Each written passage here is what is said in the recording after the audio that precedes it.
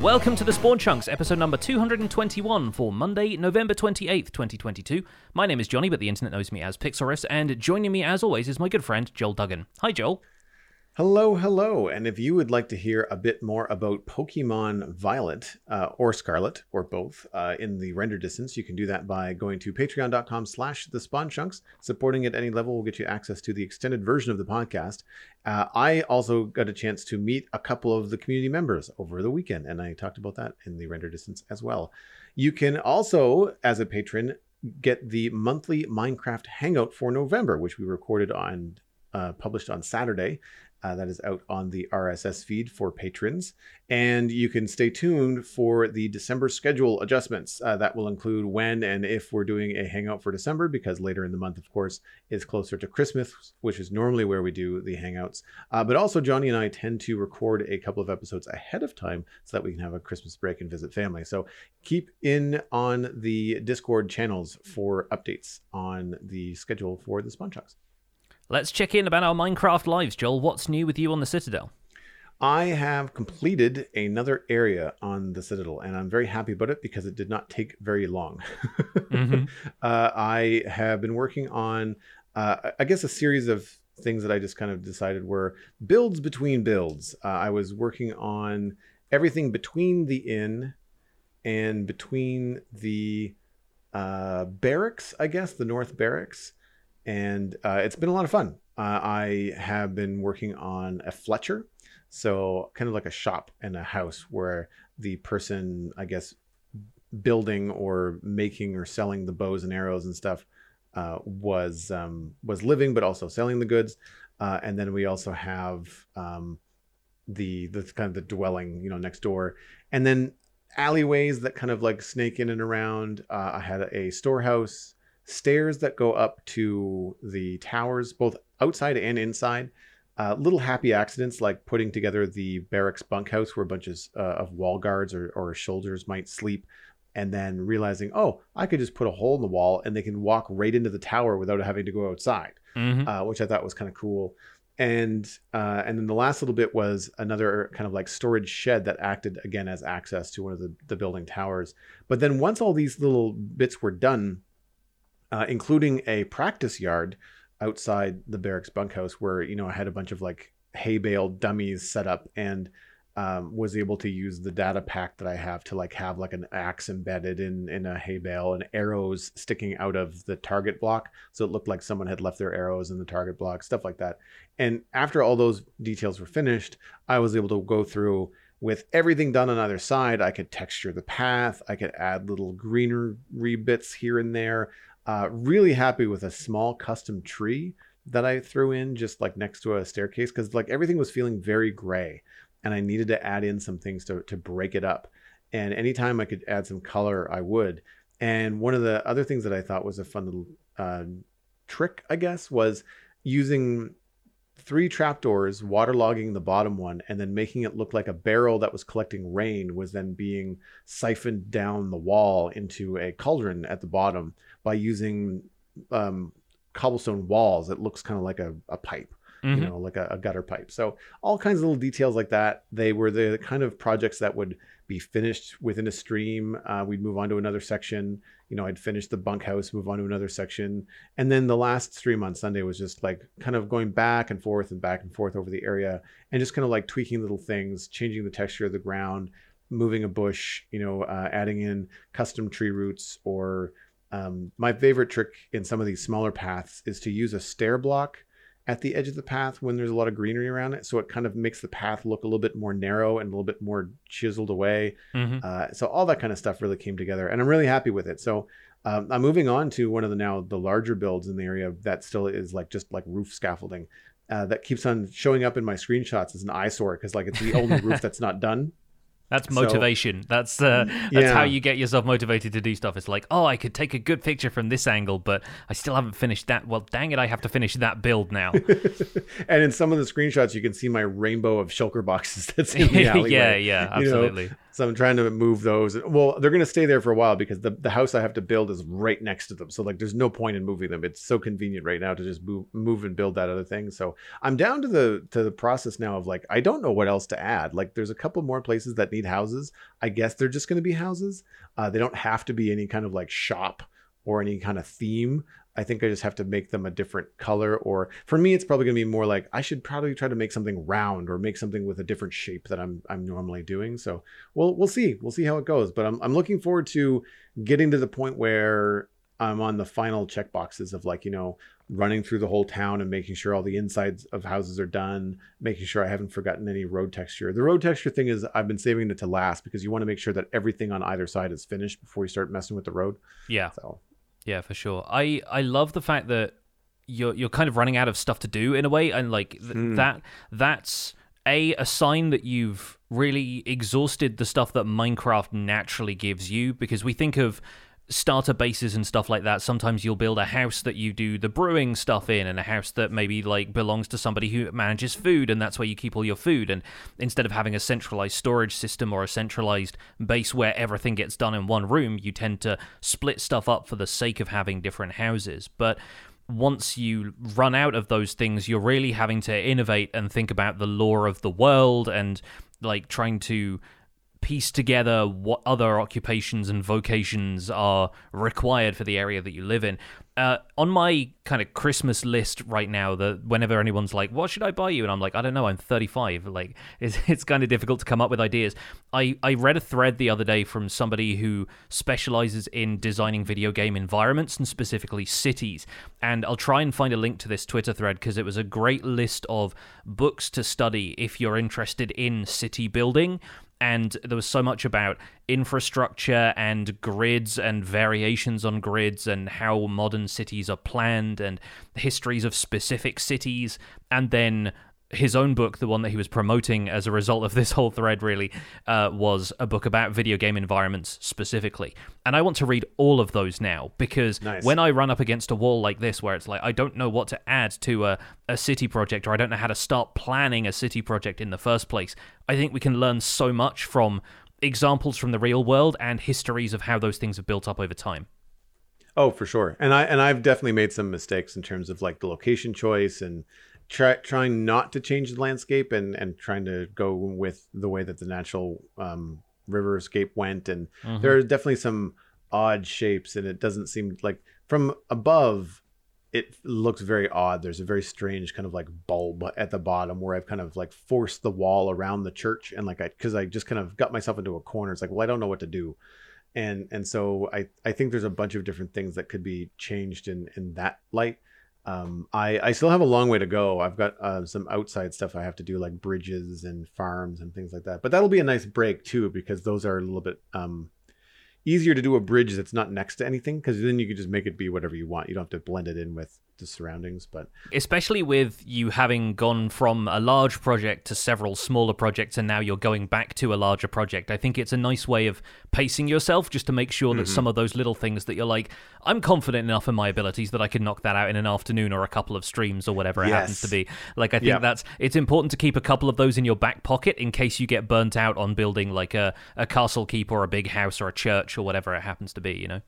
Yeah, the keep is something that I built very early on, and the inside is not done because I think subconsciously I just wasn't happy with the outside. Yeah. And I definitely want to make it feel more robust. It's big, but there are other things now, and I've gotten so much better at building in the medieval style that I think, I should just like take the top. I like the bottom part, but I could take the top off the keep. I can probably add another floor to it of stone and then start getting into some other stuff, and have like a couple of different towers on towers, lean a little bit more into the fantasy side of things than the medieval, because it is supposed to be a medieval fantasy town, and have it be a little bit more hanging over the river, and definitely something you can see for miles and miles and miles. Whereas right now you can see that it's the tallest thing, but it's only the tallest thing by a little bit, not by leaps and bounds. And I kind of want to emphasize that a little bit more. And there's also a bunch of data pack stuff inside the keep that has stopped working because it's an old version, so I have to kind of do a once through there anyway. The thing that I'm looking forward to but will take the longest is going to be going through the streets, texturing the streets, but then also adding the things like a hay wagon or like stuff on the side of the road, Signs of life, yeah. Yeah, like that kind of stuff. Like maybe even a market stall thing that just kind of unique to the area. That kind of stuff is just going to take a while, and it's the kind of thing you can't really plan. You just kind of have to walk back and forth and go like, this needs something there, this needs something there. It's something that I'm used to from trying to finish a drawing. You know, like you're working on an art piece and you've got it all colored, and it's like it still needs something. You're trying to mess around and try to figure out what it is that it's missing, and it takes a little while. And ultimately, I just have to wait until I'm satisfied. And I know that I'm a perfectionist, and I can let myself noodle at things a little bit too much. So that's why it's, as you said, nice to have these smaller things where rather than getting caught up for weeks, you can just be like, no, this is something that will not take that long because the path is only 2 blocks wide. Like there's only so much texture you can put into that before it starts to look noisy, and you just have to walk away. So it's been a good exercise, and I'm looking forward to what's next. I'm going to have to like re-educate my Minecraft brain if I wanted to go back to the modern city or build something else. I'm going to have to like, my Pinterest board is going to have to change dramatically because I'm just like, I don't even know. But that reminds me of what you said about architecture. Like I might look into getting an architecture book for modern architecture, like for new buildings, stuff like that. Yeah, at least for photo reference, I think stuff like that is invaluable, and we can get plenty of photo reference from like Google and whatnot. But I think there's so much to be learned from a little bit of extra context that gets applied to it from it being in a big old chunky textbook or at least like a nicely presented photo book for sure.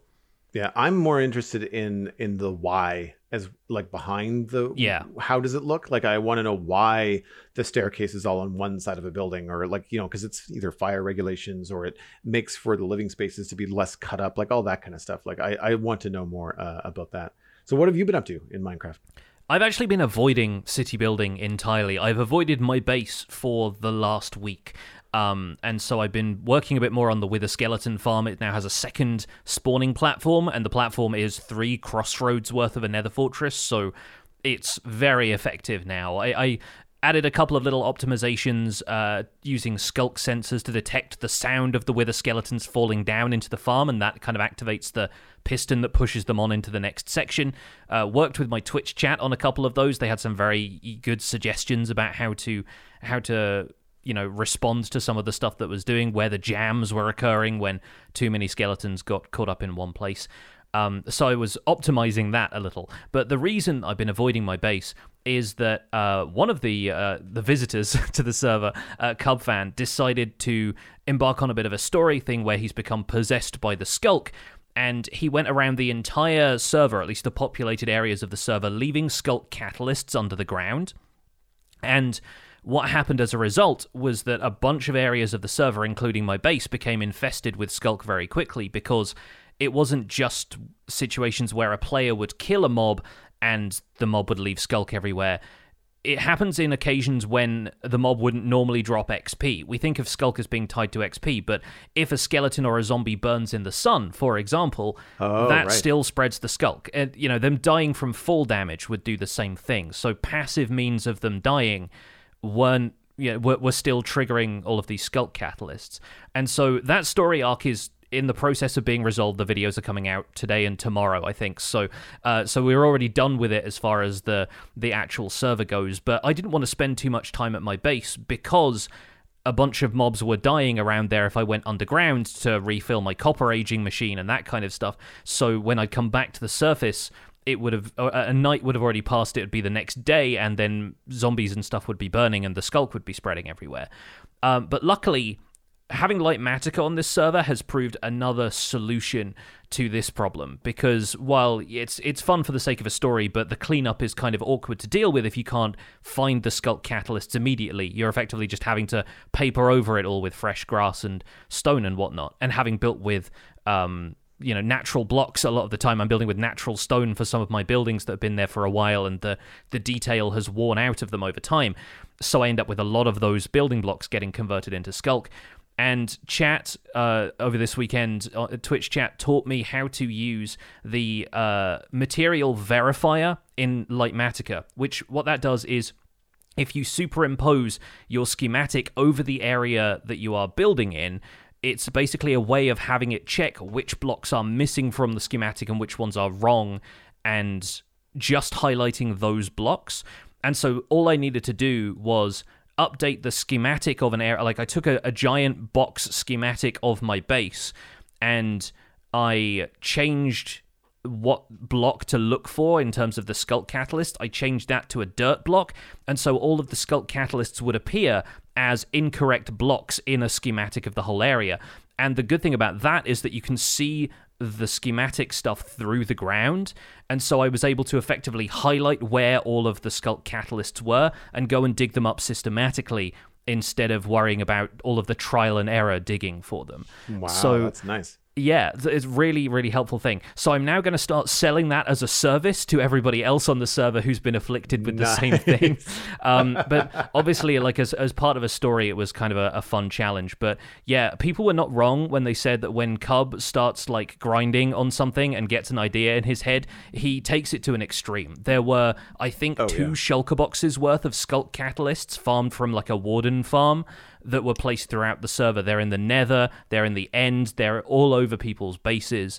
And it's the kind of thing that I think his intention was that this stuff would kind of pop up every so often, and it would be this kind of thing that, you know, we're shaking our hands at the sky and going, Cub fan, every time we see a Sculk thing pop up. But the reality was it spread really fast, because we're all online right now getting stuff done and doing projects, and we can't always sleep as soon as it reaches nighttime. So we ended up with the Sculk spreading, I think, a lot faster than anybody expected it to. Kija in our chat is saying 3,240 Sculk Catalysts placed. Yeah, that's a lot. That's not long if you're AFKing at a Warden farm. Like that's pretty easy to get hold of with, you know, a couple of days. Going around and placing them must have been a heck of an effort. But then that's what I'm saying. Yeah. Like but there's we need a new word. Like there's pranked and then there's cubbed. Yeah, I mean, there's and the thing about this one is like it's if it weren't for the fact that it's Cub and we do all of this stuff for story and, you know, for videos and stuff, this is just griefing at this point. Yeah, like it's very borderline, and a lot of folks in the community have been like side-eyeing this and going, "Is this okay?" And like, obviously, I want to stress that it's all in good fun, and we have, as you can see from the Lightmatica example, some very sophisticated ways of getting hold of that stuff. But you also don't want to see stuff like that popping up on servers where people think it's okay because somebody on YouTube has been doing this. It's like, we're all people who play Minecraft full time. We have the luxury of being able to, you know, figure out ways of managing stuff like this. But what it led to in the first instance was Joe Hills, who's been helping me work on the museum stuff and is building like a security system because somebody else recently broke in and stole one of my exhibits, right, in the story of the thing. He was around there quite a lot, and he was there when the Sculk started spreading. And so he dug up a bunch of the paths around my base trying to find where the Sculk Catalysts were placed. And he was mostly digging up grass blocks, so it was nice and easy to put them back. But I returned to my base looking like it had been shelled because there was just like dug up earthworks everywhere and stuff. And yeah, it's the kind of thing that it's a fun distraction, and it makes for some different content when normally what I would be doing was building. But it's also like a week's worth of stuff that I was thinking, what should I build next? I can work on some stuff. Wait, suddenly I'm putting out fires everywhere. Yeah, it's funny. I find it interesting the combination of like the effort that goes into these extra things that aren't builds, you know, the things that are events. We'll call them server events. And sometimes that involves building something, but a lot of the times it's more about collecting the resources, doing the thing. And I think another really good one was like the Hermitron Go that I think Ren did a few seasons ago, where you had to go around and collect stuff. Like that's just really fun, but it's a lot of work because the prizes have to be worth it, and the prizes have to be collected. And these things, it's not like you're just placing a shulker box somewhere. Like it had to be covered in glass, and it had to look a certain color, and sometimes it had to be hidden. Like that kind of stuff takes a lot of effort, and I am always like flattened by just how much time folks are able to put into things like that. But then on the other side too, I also admire the exploitative nature of SMP servers that are usually YouTube based, because like you've discovered this great way to rid your area of the Sculk.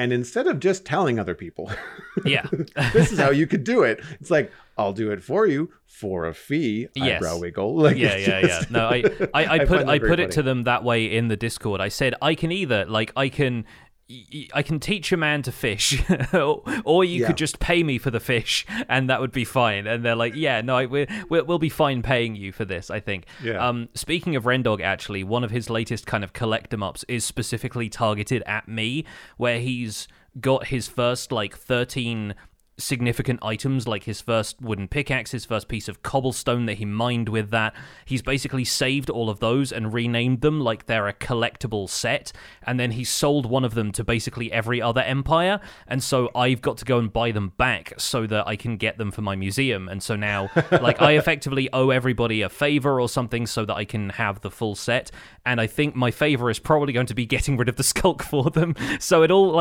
it ties itself up in a very neat package at the end of the day. And it's kind of fun to be able to connect the dots and throw together all of this. And none of that has really been planned in advance between Carbon Ren and everybody else. It's just the stuff that happens spontaneously as a result of working with these creative people with too much time on their hands. Nice.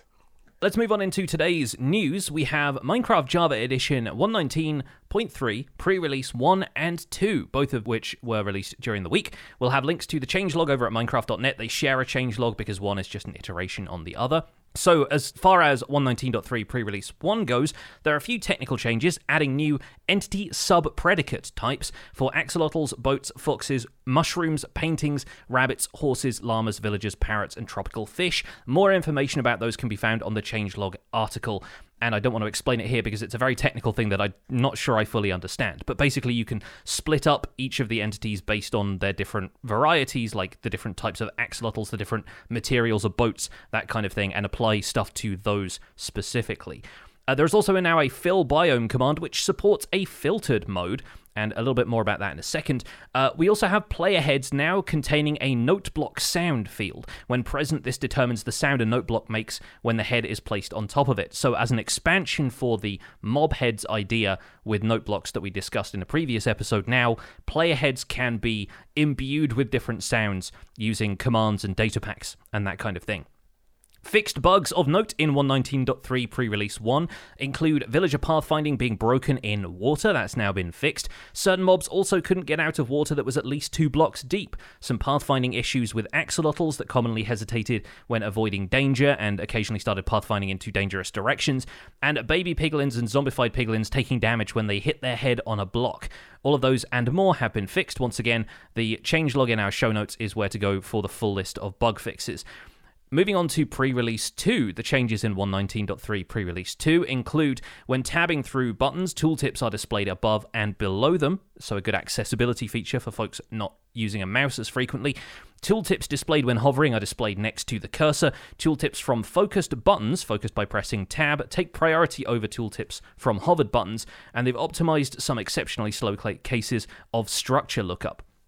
A few more fixed bugs of note in pre-release 2 include bees getting stuck on non-full blocks, creepers could not be ignited with a fire charge previously, and some shorter mobs could still attack players on camels. There are a handful of other bugs there, but we just wanted to pick out a few of the ones that made sense to us more than anything else. But that is it as far as the pre-releases go. They are still targeting, I believe, December 6th for the release of 119.3, and it's important not to confuse that with the release of Minecraft 1.20. So we're going to commit a little bit of our main discussion this week to talking about the differences between those. I do find it funny that some of the shorter mobs were attacking players on camels, and that would be the opposite of what you would think. You would think it would be the taller mobs that could still reach you. Yes, but yeah. it'd be a very odd experience when the zombie would come up and not be able to reach you, but a baby zombie would be able to hit you. Yeah, the baby zombie just kind of jumps up and attacks your ankles in the stirrups. Yeah, and I'm surprised and happy that they have not added any kind of jumping mob like that. Like, I'm glad that baby zombies don't leap at you because they're already fast enough. I don't need them to be airborne. One of my first thoughts when they introduced the camel and they said zombie height mobs can't reach you, I thought, okay, so you can just sit in the nether on a camel and have a bunch of zombie pigmen come up to you. And It turns out that when you hit them with a sword, they get up in your hitbox because they take a little bit of they get a bit of extra height when they are knocked back by the sword. So you really need to have a knockback enchanted sword for it to be effective. Otherwise, they leap up and hit you before you can react to them, which is always a little bit hectic. Yeah, so you got to push them back out of the melee range, right? Mm-hmm. Yeah. Yes. Yeah. You can't risk colliding with them because they hit very hard. So the player head sounds change is really cool. Great for folks who don't mind working with data packs and other custom features. I think I saw a Zoomer's video on this. He had some really good examples of just, sound files that he'd either got from the game's code, like just looking up sound effects the way you would with a vanilla command block, or you could import them using a resource pack and a data pack and have your own custom sound effects applied to it, kind of in the same way they've been doing with goat horns and music discs on Hermitcraft Season 9. So there's some really neat applications of that, and I'm going to talk a bit in the main discussion about introducing more ambience and more soundscape into builds, so this is another really interesting way of doing that. I can see a lot of really cool stuff for either RP or just server silliness. Like if you wanted to have, if you've got a sound bite that is particularly funny, particularly if you're a content creator, like if you've said something silly, like you've mispronounced a word and it becomes a thing, you've got a like catchphrase or whatever, catchphrase, in joke, something like that. I think that could be very, very fun. I mean, I don't know, because it's so stationary. The goat horn thing, at least you can bring it with you. Whereas with this, you'd have to bring like the player head and the note block, and you have to power it, and like all that kind of stuff. So there's a little bit more involved. But I can see it for things like mini games. Like I think about Tango Tech and Hermitcraft that has the different mini games that he does, and having a custom sound, being able to make something feel spooky. Especially if you're not in a particularly spooky biome. Like if you're not in the Nether that has creepy noises, but you want creepy noises, you could even just like take Nether noises and assign them to a player head. And then you could have like that basalt kind of crackle and creepy ambiance that happens in the Nether, but then have it happen in your evil kingdom tower, or whatever it is that you're building. I like the flexibility. It involves a little bit more, behind the scenes stuff, but I think having player heads and having already things assigned to heads and a functionality in game, like the skeletons and the creepers and the zombies that we got in the last snapshot, I think that gives slightly easier access. Like having a simple resource pack that you apply that has the sound for a player head that changes it, or any other mob, is a lot easier for the average person to implement than it is to do like command blocks or data packs and stuff like that. Yeah, absolutely agree. And I can imagine there being some really good like vanilla tweaks packs for this as well before long, like ones that go along with the more mob heads data packs, so that every mob head that you can acquire gets you the sound effects for that mob, and not just the skeleton, zombie, dragon, the ones that are native to vanilla Minecraft. So yeah, there's lots of really cool stuff that you can do with that. Sheepscalibur in our live chat is saying that Slice Lime has some very good examples. I tuned into Slice Lime this week for one of the other things that's covered in this changelog, which is playing around with the fill biome command, and he was filtering it by a set of categories that he had predefined, I think, using a custom-coded data pack of his own creation, where he was filtering by seasons. And so when he was adjusting the look of a forest, he could apply a fall forest season to that, and it would automatically adjust the biome so that it had the biome colors of something like a savanna, where the leaves became more yellow, and you could apply Badlands to that a little bit as well, so you could make the leaves look more dead. And there were some really interesting ways of doing it. And obviously that's like, oh, they're adding seasons to Minecraft now. Probably not, but I think there's a really neat way of allowing players to mess around with that stuff without having to learn entire new external tools. It's the type of thing that World Edit would be used for most prominently, and this feels like a pretty significant change to allow players that level of customization from within vanilla without the use of community-made tools like that. I can see it being a really good tool for just workflow, for map makers, even just creative players that are just treating Minecraft like a canvas and just want to, you've got this one area, like I've got it right now, like I've got a taiga biome and a sunflower plains biome that connect within my town, and I have to be very careful, and I have to change the kind of bushes that I decorate the paths with, because once I get into the taiga biome, the grass is mint green and nothing else goes with it. Or if I'm using azalea bushes that don't change with the biome, I have to switch up to something like mangrove, which has been great because mangrove is a great new block that does change with the biome. But like that kind of thing, having control over that, if it was something that you were doing a map for, or even if it's just something as like you've just put in so much work into a big build only to realize that there's like a desert or something that you didn't realize crept across a river, and now you like your one custom tree in your magical courtyard is brown because it's in a desert. Yeah.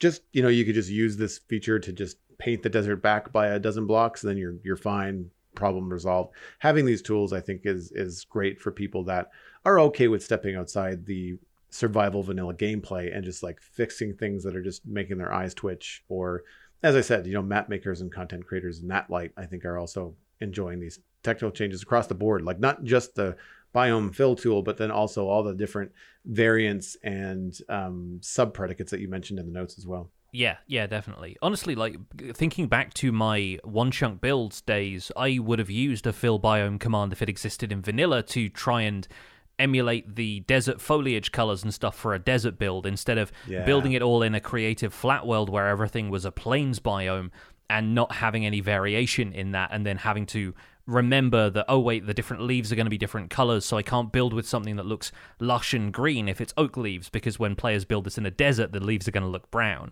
So right. I think there's a lot of flexibility in that feels like it should have been there for a while, but I think it's a great thing that it's there now. Are we ready for some email? I think we are, yes. Let's move on to chunk mail. If you would like to email the show, you can send that into spawnchunkmail@gmail.com. Please keep them short and sweet. It increases the chances of getting on the show. This email is from Imp Imperfect. The subject is tuned note blocks with heads. Hi, Pixel Riffs and Joel. I just listened to the most recent episode, and one of the things that stood out to me was this concept of tuning note blocks with heads on them. I personally don't mess with note blocks that much because tuning them is a real pain with the mechanic of cycling back around if you misclick. I liked the idea of note block playing different sound effects by tuning them, and I am now wondering whether note blocks need a GUI so players can tune them more easily, or if I'm only the one that thinks this would be useful. I used to think that chiseled bookshelves needed a GUI too, but now that we've got targeted slots, I don't see the need for a bookshelf GUI anymore. So maybe note blocks could have a similar mechanic? I'm curious as to what creative mechanic you guys can come up with. Imp Imperfect was blown up by a creeper while trying to tune his creeper note block. Yeah, I think a lot of people are going to be doing that. I have a feeling. This is certainly a topic we've touched on before. I'm pretty sure we've talked about a note block GUI idea in the past, but we may as well rehash that because it's been a while to my recollection. It is something that we have talked about, and I knew that when I picked this email. However, what I liked about the idea that Imp Imperfect has was the comparison to the chiseled bookshelf and the targeted slots being something that might be applied to a note block. The only issue with that, I would think, is that dividing a block in Minecraft into 6 slots is okay, but there's 18 or 21 different 25 possible notes. Yeah, 25 possible notes in a note block. That you get really granular there. That would be yes. hard to specifically click unless you're doing like all, I guess not 6 sides, probably like 4 sides on the top, so 5 sides out of the note block.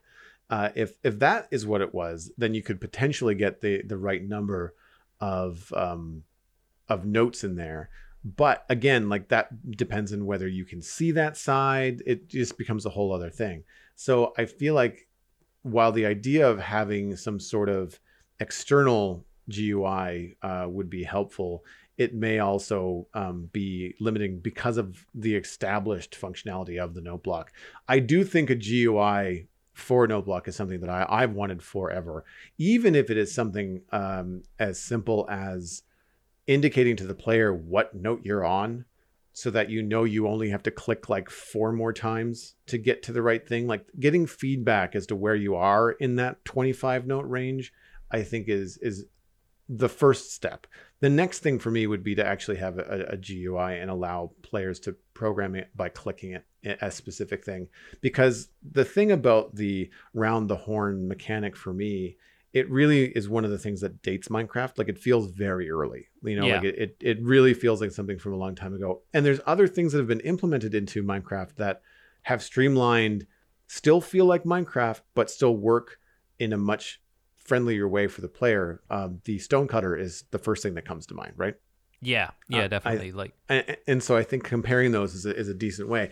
And having something like that, like imagine, even if it's, because I would say that having a GUI for a note block would be more educational. Like if you put a piano keyboard, or if you put a grid of notes, or display it in a way that somehow helps people even be more familiar with music, how the music notes are laid out, where they are in the scale, like that kind of thing visually, I think would be beneficial. And I know that you can add like texture packs and data packs that will change the display of the note block, little notes that float above it. I still feel like a point and click GUI would be better than the dial, because like the last time I had to go around the horn like that would have been on a television converter. And for people that don't know what that is, that would have been a digital remote channel changer that you'd have attached to a TV that did not have a remote, that had a dial on it, an old CRT, that you would have to change the dial to change the channels. And if you went digital, and if you went from channel 11 to channel 12, if you wanted to go back to channel 11, you had to go all the way around to go back to channel 11. Yeah. Yes, it dates me, but like it was that long ago, the last time I had to deal with that kind of mechanic. So to have it still in a video game in 2022, I find very, very strange. Here is a counterpoint to that. Right-clicking on a note block is the way a lot of Redstone contraptions have an input signal these days, because you end up tuning it. That's a block state change that can be detected by an observer, and that leads to the mechanism triggering. You can't do it just by playing the note block. So there's a couple of block state changes you can do, but tuning it by right-clicking on it is one option. So if right-clicking on it opens a GUI, then that nixes a lot of really neat little Redstone interactions that it's possible to do with it. Obviously, you could shift-click on it, and that would be another option, but there are situations in which a player is going to be forced into sneaking and clicking on stuff, so there's some interesting like fringe use cases there that I think might have Mojang steering away from using a GUI element. And I feel like they also, historically speaking, they've tried to steer away from introducing GUIs, as we now see with the chiseled bookshelf. So here's my thinking. One of the things they could do with this is if they implemented some kind of note block tuner Redstone component. Imagine like you've played bass guitar before, right? Did you ever use like an electric guitar tuner, like where you plug it in? Yeah, yep. and it can show you that. So I wonder, what if it was like something about the size and shape of a Redstone comparator, and you sort of plug that into the note block. You have it input into the note block, but the strength of the input signal tunes the note block without necessarily playing it. And then you could have some kind of visual interface there for what note it's playing. And the way you get around there being 25 possible notes and only 15 or 16 if you count 0 Redstone signal strengths is that you have something like switching a comparator from additive mode to subtract mode by right-clicking on it, and that switches octave in the note block tuning. So there are like little ways you could do that, having like a note block tuner or a tuning fork or something like that as a component, which allows you to more automatically tune note blocks. And then what you could do with that is have a couple of neat ways of tuning a note block mid-song so that when the signal that's playing the note block loops back around, the note block has actually changed note silently in the background, and then you could program a single note block to play one tune instead of having a whole string of them. Right. And that potentially gets you around some other things, like, for example, like the way note block sound is directional, and the further you get from a note block, the quieter the note becomes until you can't hear it anymore after a certain range. And if you want to play a larger song, you really have to pack it in tightly to a larger to an area. Otherwise, like I think I've seen videos of this in the past where players basically have to follow their note block song around a track on a minecart because they've got so much stuff going on there, and they're not reusing the same notes. They're playing all of the notes in sequence. So I think there's some really interesting like Redstone problem-solving stuff that could be put into having a mechanism that tunes a note block on the fly for you, was what I came up with in response to this email. I like the idea of taking your Redstone and pushing it further. And I don't know if this is technically possible in game, but the one thing that I feel is missing I shouldn't say the one thing. One of the things I think is missing from note blocks in the game is the ability to have more than quarter notes, like having whole notes, half notes, like a longer held note. Yeah, And sustaining notes, yeah. Yeah, I think that having redstone perhaps powering the note block to a certain level could affect, like if it's between 1, 2, 3, and 4, could affect the length of the held note. Sure. That could be really interesting. But that then like that kind of counters what you would be doing. So maybe there's another way, whether it's having the block on top of something, having I guess it would depend on Minecraft's ability to detect blocks below it. So if you put glass under a note block with one block, then it's a single note. But if you put 4 blocks of glass under a note block, then it would be a longer sustained note of that, whatever that musical instrument is. I think it's the wind chime or something like that for glass. Yeah. But like I feel like there's some ways that they could make the note blocks more robust in game and allow players to get really creative and inventive. I know some players that are very technically minded and musical and would have an absolute field day getting into like more robust note block changes. I just don't know if they implement those changes, if they would then have to add some sort of GUI somehow to just make it not be as tedious, to go around. Because I know I see what you're saying with the redstone powering it to change it, but again, you're still dealing with like laying down a lot of redstone. The good news is there, like if you have to change something, you have a visual of either how much redstone is being laid down visually in the ground, or you've got a chest and a comparator, and you've got like, well, for example, like the new chisel bookshelves, like that would be fairly easy in terms of like, getting your power output. I mean, I guess it depends.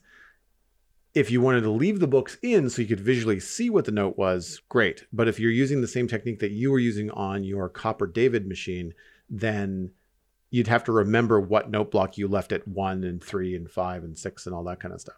Yeah, but then you could have hoppers adding and removing books from the bookshelves. Oh, yeah. It has this really neat Rube Goldberg snowball effect of like, what can you do by tweaking the pitch remotely? You end up with something like Look Mum No Computer, who we've kind of mentioned a couple of times on the podcast now, with like having all sorts of different contraptions that play the music in a seemingly analog way instead of having to reproduce it digitally. Going back to the heart of this question, though, the note blocks notes are block states, and people have used them for a variety of alternate textures and stuff. So I figured surely there was a resource pack somewhere out there which displays the note on the texture itself, and there is. If you go to vanillatweaks.net, of course, go to the utility tab under resource packs, there is a pack called Visual Note Block Pitch, which adds 2 screens to the note block, one with the tune number and one with the pitch. So it's a lot easier for people who are either, musicians who will understand what the letters and pitches correspond to, or just how many times you've right-clicked on it will show up on there for you. So if you're struggling with note blocks and you want to give that a try, it's a very easy resource pack. It's not going to be something you need to install server-side or anything. I reckon that will be worth using. But the default feature of if that was a default feature of the texture, though, it reduces their utility as a building block, which I think is probably why Mojang is resistant to changing that texture on like a vanilla level. I am now remiss that I have not been using the multiple textures of a note block in my medieval build. No, I think I saw Germsy Boy do this ages ago, where you can have a variety of different like crates and barrels and stuff like that. Back in the day, before barrels were even a thing, I think people were doing that in like 1.13. So there's a lot of different options for something that has 25 separate block states. I have just a single crate, right? And yeah. I was thinking, like, even if I was to add a couple more crates, you'd have to be careful, because like when someone comes through without the texture pack, then or the resource pack or data pack, depending on how complicated it would have to be, then it would just be a bunch of either regular crates everywhere, or it would get too... I often battle with that. Like if it's got 25 different options, that kind of opens up a sky's the limit of like how many cool things could I put in Minecraft, to the point where just it wouldn't even look like vanilla Minecraft anymore. Do you know what I mean? Yeah, absolutely. It's a slippery slope. Let's move on to Kokoradaki's email. This is email number 2. It comes in from Kokoradaki, a longtime correspondent and landscape artist member of our Discord. The subject is peaceful options for the End and Elytra. Hi folks, the discussion on recent episodes around changes to peaceful mode have got me thinking. The main thing stopping players on peaceful from getting to the end is the lack of blaze rods, right? I like the suggestion in episode 220 to add them to the loot tables for nether fortresses, but I had another idea. How would you feel about Mojang adding settings in world generation to make all end portals generate already lit? This would allow peaceful players to get to the end without having to go to the nether first, which I know can be a scary place for some players even on peaceful. It would break the game progression just a little, but considering there's not much else to get from the nether for progression's sake aside from nether wart for anyone who wants to brew potions, I don't really think skipping the nether is a big deal. In addition to this, what if there was an option to have all end gateways around the main end island already generated? With no way for peaceful players to get ghast tears, exploring the end with only one gateway after killing the dragon could be a huge pain, so having the gateways already generated could save players a lot of work. All that aside, since there's no way for the players to get an abundant source of gunpowder, I think the lack of firework rockets would be the next limiting factor for peaceful players, and unless they're willing to learn the old technique of using a Punch 2 bow to pick up speed, I'm not so sure the Elytra would actually get much use beyond gliding down from high points. Kokorodaki died because he forgot to make sure his Punch 2 flying bow didn't have power 5 on it. I remember those days. That was Hermitcraft Season 4, I think. They kind of started using that punch bow technique, and you just see them flying around or landing at each other's bases full of arrows, like absolute pincushion. Porcupine, Etho, or whoever would like land at somebody's base, and it was not a great look. I'm so happy they implemented firework boosting at the end of the day. I'm so used to it now. Like I forget when I play an early game Minecraft, like if I go into a snapshot, I'm just like, oh, right, I don't have Elytra. I can't just jump off of something and glide down. Yeah, yeah. As much as I like taking off with them, it's usually like the jumping off of something and not having to climb down slowly that I really miss and have to remind myself, especially if it's one of the reasons why I've not tried hardcore. Is like I know that it's not going to be a mob that kills me. It's going to be me jumping off of something. Yeah. And not realizing that I don't have boots on and I don't have an Elytra, and then just like, well, that's the end of that hour and a half setup, you know. For sure. So I know that you've got some thoughts on this because we touched on it last week. Yeah. So one point of order here. Netherwart is not the only thing you need to be able to brew potions. You still need blaze powder because that's the fuel for the brewing stand. And that's something that I think we take for granted in survival now, but for a while it wasn't the case, and then they added in blaze powder as a necessary ingredient. So regardless of whether or not the end portals are open, you need... You know, if you want to give players access to potions, then you'd need to have some access of blaze powder anyway. So even if they wanted to skip the nether and come back later, when they come back later, they're not going to have access to that area of the game. And I feel like giving players access to the end, but still not giving them access to potions, feels like a really odd compromise when one could so clearly lead to the other if you take the right approach. The other thing about world generation options is that they're all very well, but once again we have the issue that some players are going to toggle their world between difficulty settings. You're going to start the world on easy and then change it to peaceful later. And if it's a world generation setting that allows for the end portals to already be lit, you would have to commit to one or the other. So like from a baseline perspective, I think it's difficult to really gauge how people are using peaceful mode. I think that's one of the things it's tracking in the new telemetry settings that they've introduced with these most recent snapshots is what game mode you're using, what difficulty setting you have, and how long you play for. And that way they can get data on how many people are actually playing in peaceful and might benefit from stuff like this to begin with. Yeah, I agree with you about the world generation thing. I think that as a difficulty toggle or something like that, I think it'd be better to provide in-game tools rather than seeing a toggle at world gen. Would the dragon be more painstaking to defeat? Yes, but the trade-off is that you're in peaceful mode and nothing is attacking you. Yeah. And so it's not harder. It's just going to take you longer. And I think that's kind of like it's the trade-off of like mining stuff manually versus doing a farm. Like, we always talk about the time in versus reward out, and I think that's the trade-off there. I do think that I like the suggestion of a way to get blaze rods or blaze powder via loot tables from last week more than something like a world gen toggle. But what I also think is missing, as Kokorodaki pointed out, are things like alternate either loot table finds for gas tiers, or the gunpowder recipe. If there was an alternate way to get gunpowder, then even if it's harder, again, it's the same thing. Is it harder to get gunpowder in Peaceful? Yes, with this new recipe. But the trade-off is, again, you don't have to worry about creepers blowing up your stuff. Mm-hmm. So I think that there's kind of like that back and forth. I think one of the other suggestions that we had was also like having aggressive mobs in the game, but just not be aggressive. And then that you could still do creeper farms, but you just wouldn't have to deal with the explosions. But I guess that's the other thing too, is that we had those tweaks to creepers as well, where you can do it either with a data pack, or there was also more like settings toggles where you could change the creepers to like just not blow up your stuff, or not kill you, or vice versa. You could set them to do whichever.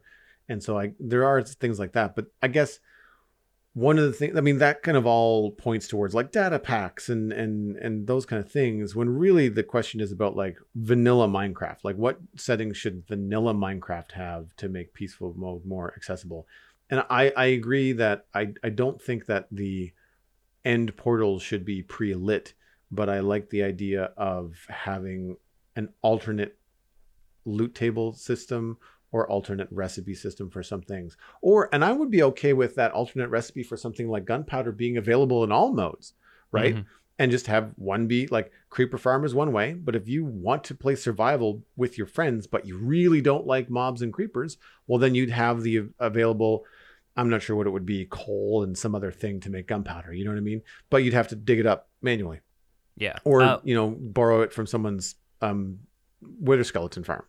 Yeah, if you are interested in playing peaceful mode and you still want to get to the end, there are seeds out there that have a fully lit end portal as part of it. And I know this because I've taken a peripheral interest in Minecraft speedruns in the past, and the current set seed world record speedrun, which is less than 2 minutes, takes place in a world where a stronghold portal is already lit, and you effectively spawn yourself into a village which has enough obsidian, or you can get enough obsidian from the surrounding environment, that you go to the nether through a nearby ruined portal. You build another portal that takes you directly to the stronghold, and then seconds later you're just in the end portal, because you know exactly where to go to get to the portal room. And it is entirely possible that there's basically a percentage chance for each of the portal blocks around the end portal to be filled already with an Eye of Ender. And in most worlds, the odds just aren't in your favor for getting a fully lit end portal, but it's not an impossibility. So if you look into seeds that have pre-lit end portals, I'm sure there are plenty of places that you can find that online. If nothing else, just go to one of the Minecraft speedrunning discords and ask for that seed that they use for that specific world, and you'd be able to do it. So I think the world generation option idea also affects stuff like speedrunners. And if your main concern is how quickly you can beat the game, you can effectively just roll a bunch of seeds with that same idea, that same kind of pre-lit end portal everywhere notion, and then it completely opens up that to more seeds than just the set seed that they use currently. So I feel like there are some things that shouldn't necessarily be part of vanilla world generation options, because it sort of makes it less fair for people who are doing the slightly fringe ways of playing the game, like speedrunning. Mm-hmm. Moving on, though, let's do our November roundtable. We each decided to bring a different discussion topic for a shorter discussion each this week. I guess you'll go first. Why don't you go first? These are both kind of peripherally related to stuff that we've already talked about, but I think yours is maybe a little bit more of a segue from the news and stuff that we talked about earlier. And a little bit shorter, too, I think. I want to give props, of course, to Mojang for the clarity of communication on expectations on 1.20 and 1.19.3, and the early communication that they've been separating separating major and minor updates. But I have been having trouble keeping things straight. And I do a co-hosted Minecraft news show. Yeah. weekly.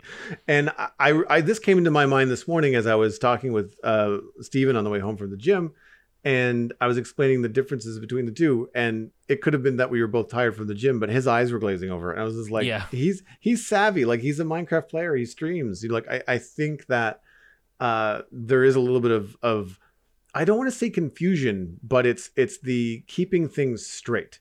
Like, I understand that there are some flagship features from Minecraft Live, like chisel bookshelves, hanging signs, Campbell's and bamboo, that are not coming in 1.20, right? Like, I remember that, but I don't remember exactly what's coming in 1.19.3. And I think some of the problem comes from the way that they're being tested. So you download one snapshot for 1.19.3, but you have a 1.20 data pack that you can then apply to that. And so you can still play the 1.19 snapshot, but then also have the experimental features. And again, calling them experimental features is a great way to say, this is not 100%. Don't get married to this because it might change.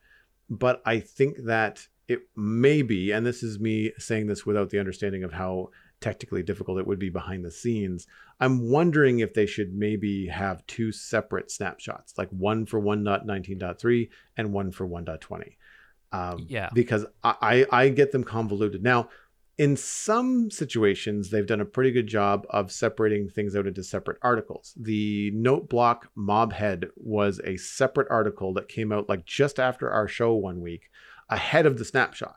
And I was like, hey, here's this new thing. It's going to be a 1.20 feature. We're looking at implementing it. Let's test this out. And it's going to be included in the next snapshot experimental features. But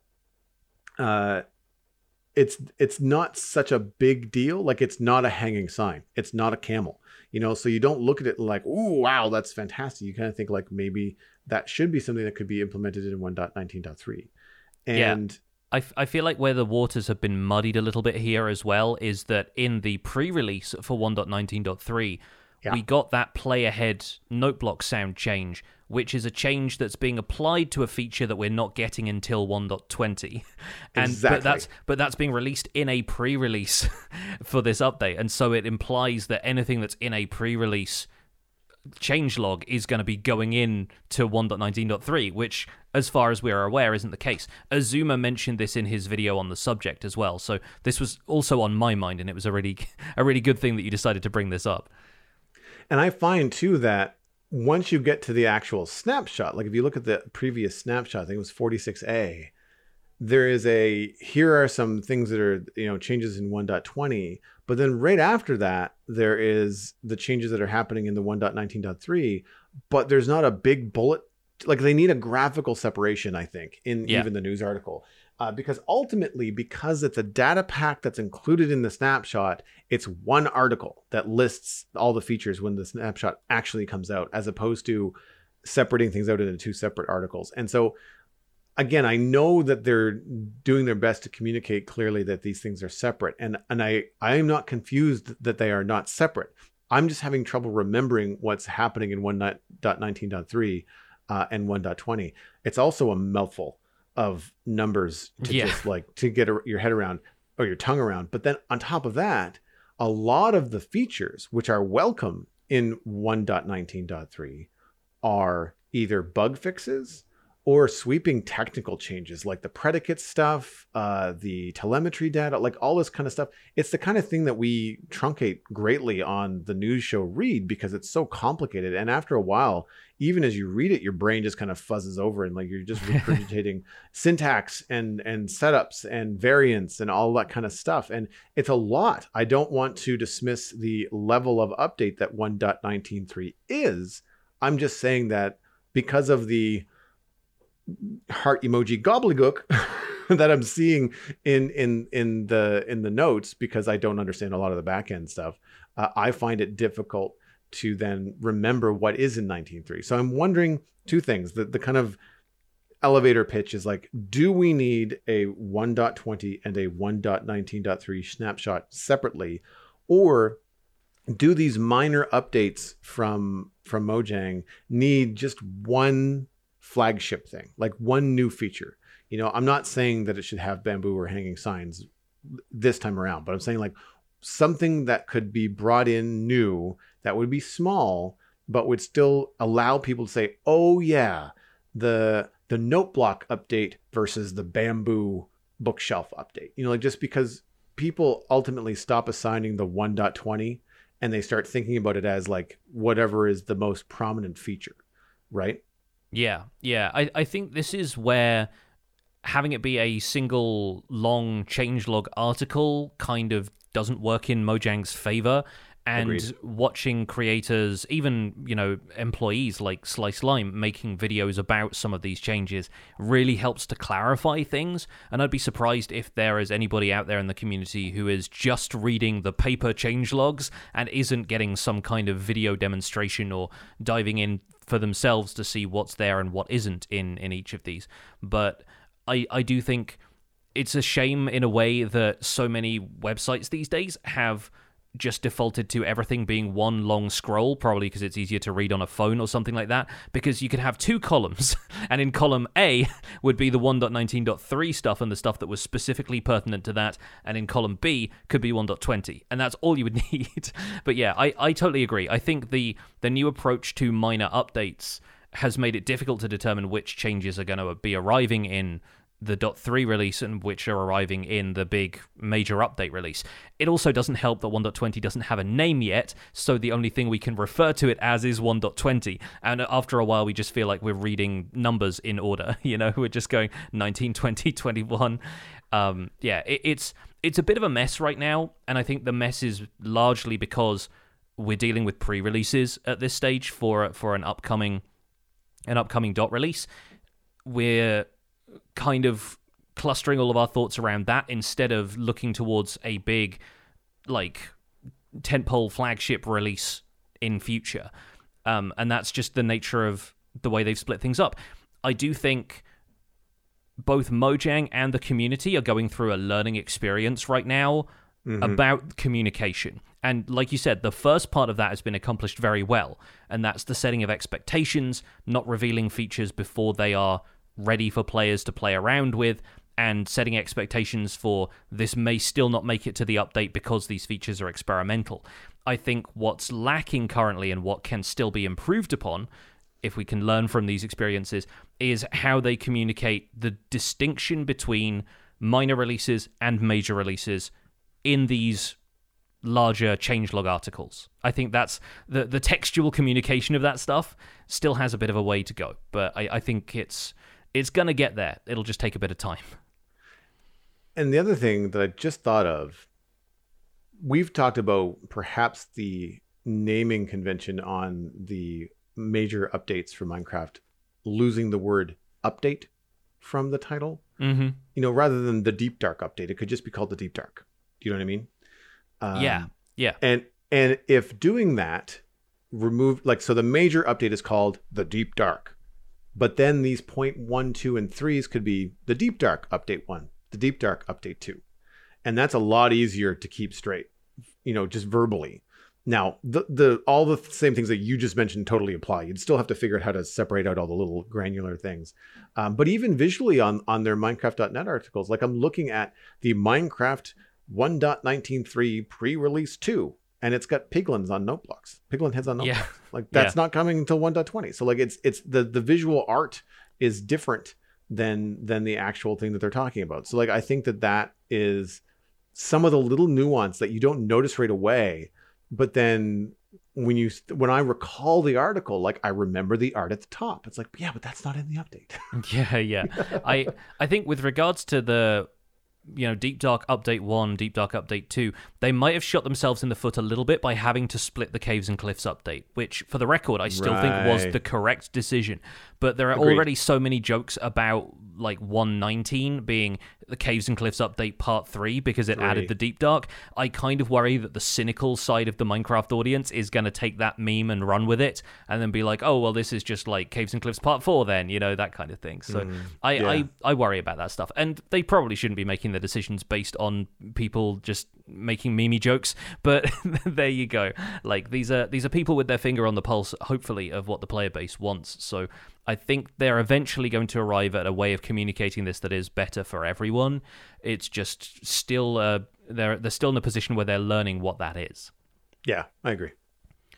So, talking about the sound of the new updates, let's talk about the sounds in-game. That's kind of what I wanted to bring to the table this week. With more blocks getting unique sounds in recent updates, we're kind of now at the position where we're getting more control over the soundscape of our bases instead of just the visual effect of the materials that we're using. And I wanted to start a conversation about detail beyond just texture, detail in the audio environment as well, and how much do we or should we consider this when building? I'll start with a question for you, Joel. How much have you built with Amethyst since it was released? Not very much. I think there's a little bit of Amethyst in my copper zombie farm because it's next to a geode. And I had to mine out a bunch of Amethyst to make it, a viable Amethyst crystal farm. But then I also decided to decorate a little bit with it, but I don't think I'm walking on it. Yeah. But I've seen it used where you want to like build it so that you can walk around on it and then maybe hide it underneath a carpet so that you don't, it just sounds like magical sounds are happening when you're walking along. It doesn't actually give you the visual cue that you're on Amethyst, Yeah. No, I think I'm still looking for places where I can use Amethyst that way. I've seen it happen a couple of times. I think in one of Iskel's, I think maybe the Season 8 Hermitcraft base, he added some Amethyst under moss carpet in a more green environment, and it still it felt like magical grotto vibes, and I think that was a really neat way of using it. And I'm still looking for places where I can make some additions like that to an area. Around my base on Empires, I've been mixing mud and mud bricks into the paths that lead around, which also have stone bricks, and grass. And the sound of my footsteps is changing constantly. And I think that's a good thing. I think it's a really neat way of letting the player know where they are and what kind of environment they're walking around, because I imagine as you walk around West Hill, you just get the same footstep sounds pretty much everywhere because you're walking on stone and stone bricks and andesite and like all the different kind of decorative stone types at that point. But then if you walk around my ruins, there's a different soundscape to being there, and it feels a little bit more overgrown just auditorily. Whereas if you go down into the catacombs, then you're walking on stone constantly, and the environment sound changes. I was also spending a lot of time in a nether fortress working on this with a skeleton farm, and I really like the changes they have made to the sounds of nether bricks. The fact that you can walk on them and they sound different, you break them and they sound different to breaking stone bricks in the overworld. I think nether blocks in general have their own soundscape now. You think about mining basalt and blackstone, and those all have different sound effects too, and I think it really helps the nether feel like a more complete experience, especially after the 1.16 changes, adding biomes and everything, but also adding to the soundscape of the nether, ambient sounds playing a part of that, but also the active sounds playing a part of that. The Foley of the nether, if you like, is really solid. And so I'm hoping that that's a trend that continues, and I want to draw people's attention to it as an opportunity to bring a soundscape into your base and start to use that as a means of guiding the player around.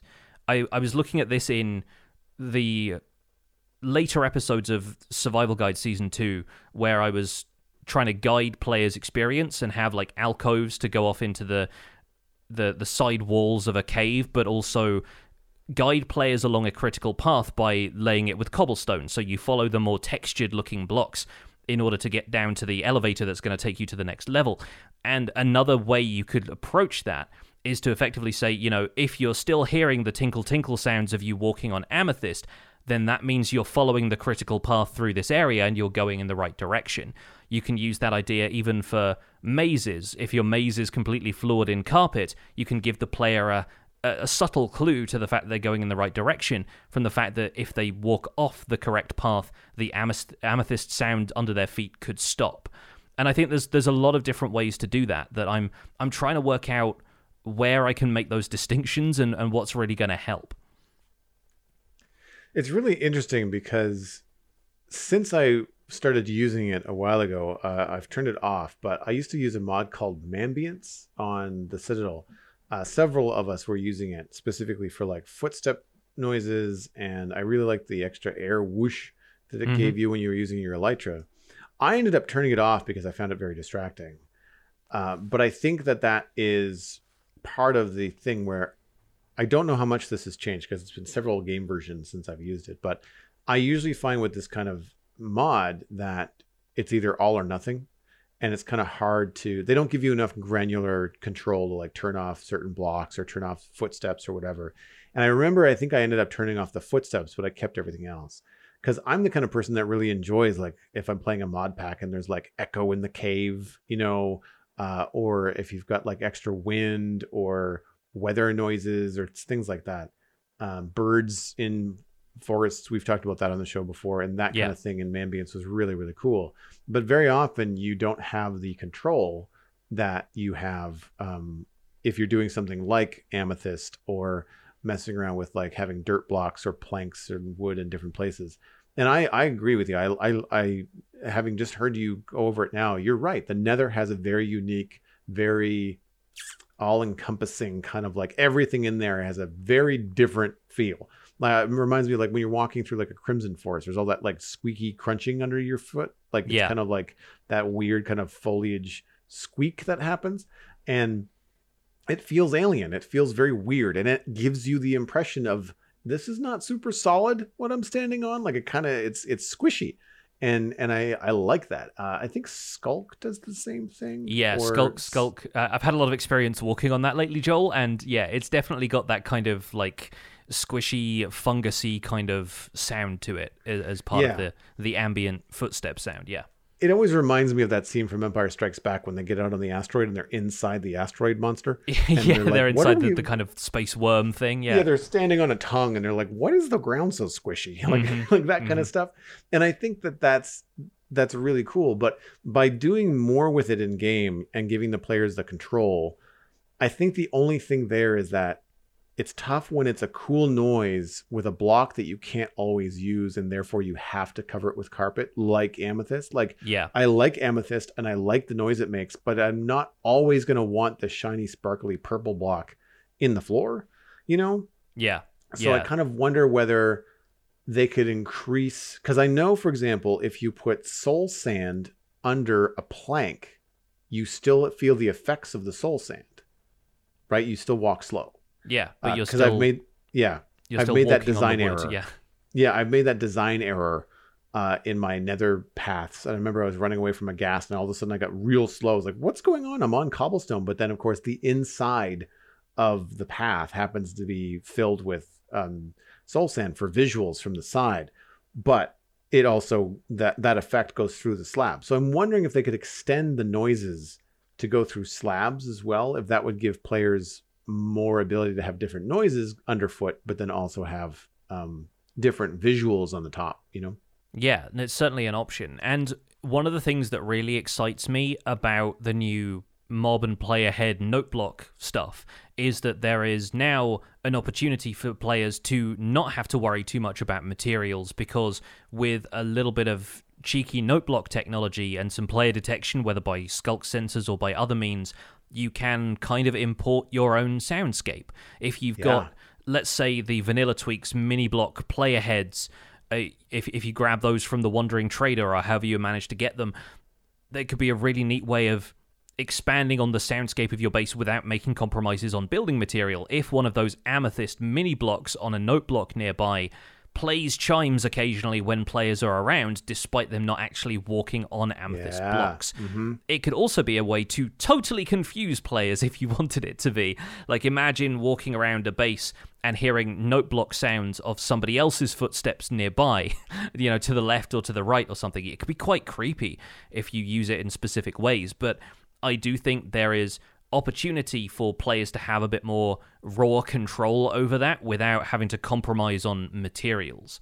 And so with this note block like play ahead change, if players want to implement it a certain way, they're really going to get the best of both worlds. They'll be able to add to the soundscape of their base whilst still keeping all of the materials the way that the aesthetics the way they want them to look.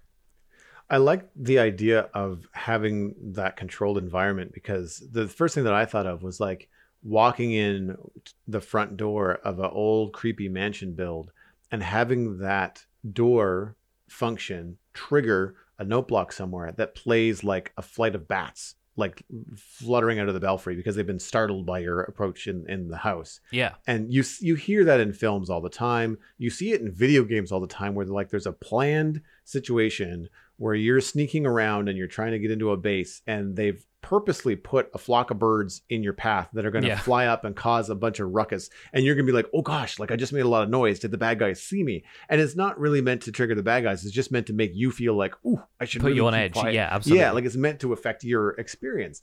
And I think that would be really handy and really fun to do in Minecraft because you could do a lot of the things that would be very complicated to add in game, from like adding a block that makes a noise or adding a thing, a mob that makes a noise, being able to add sounds of those things, like having squirrels chirping and birds chirping in a forest on note blocks is way easier to do than adding birds and squirrels into Minecraft. Do you know what I mean? Yeah. Yeah, no, I would love to have the ambient noises of the dodos in my like Froglight tree area on Empires without the dodos needing to physically be there, as though they're just kind of through the trees on the opposite side. And I'd probably have to do a bit of funky sound design to actually make the dodos noises, because right now they just sound like horses, which they are. But there you go. That's where we're going to leave this episode of the Spawn Chunks, folks. But, you know, consider the sound of your base this week. You can find more information about our show and links to some of the stuff that we've talked about today at thespawnchunks.com. The music for the show is composed by me. The Spawn Chunks is proud to be a listener-supported podcast. If you're getting some value out of the show, why not consider putting some value back in? You can visit patreon.com/thespawnchunks to join our community, where pledging at any level will get you an invite to the patrons-only Discord chat. You can participate in the live show recording as it happens every week. You can listen in. And our monthly Minecraft audio hangout for December may be rescheduled, but you'll be able to participate in future ones if you stick around. We're currently at 340 patrons, which is steady on from last week. Special thanks go out to our content engineers, Hunter555, Jumbo Sale, and Yitz for your support on this episode. Sharing the podcast with your friends is the easiest way to support the show. You can find us at The Spawn Chunks on Twitter and Instagram. Personal recommendations are by far the best way to share the podcast. Just poke a friend in the arm from a safe distance, tell them about The Spawn Chunks, and they can find it on iTunes, Spotify, Google Podcasts, and even YouTube. Be sure to leave a rating and a review on your favorite platform. You can also email the show at spawnchunkmail@gmail.com. Find the RSS feed on the spawnchunks.com, and find the patron-only RSS feed on the Patreon page. That's where you can listen to the Render Distance, the extended version of the podcast. My name is Johnny, but online I go by Pixelriffs. You can find most of what I do at youtube.com/Pixelriffs, where Empires SMP and Hermitcraft are still in the midst of an epic collaboration. I also stream 3 days a week on Twitch, doing behind-the-scenes work for my YouTube series, and I'm the voice of the unofficial Hermitcraft recap, which you can find through a quick YouTube search. Aside from that, I'm at Pixelriffs on both Twitter and Instagram. Joel, where can people find you online? Everything I'm doing online can be linked through joelduggan.com, or just search Joel Duggan on your favorite platform. The Citadel Cafe is my other podcast about sci-fi and fantasy entertainment. That is at, you guessed it, thecitadelcafe.com, or your favorite podcast app. Had Alistair on last week. We talked more about The Crown, and we talked about one of the biggest Lego builds that I've seen in a long time. The tallest Lego build right now is the Lego Eiffel Tower. So we dug into that a little bit. You can follow me at Joel Duggan on social media, and of course Joel Duggan on Twitch, where I am pushing a lot of Minecraft lately, trying to get more work done on West Hill. Thanks for visiting the Spawn Chunks. The world outside is infinite, and that sounds good to me.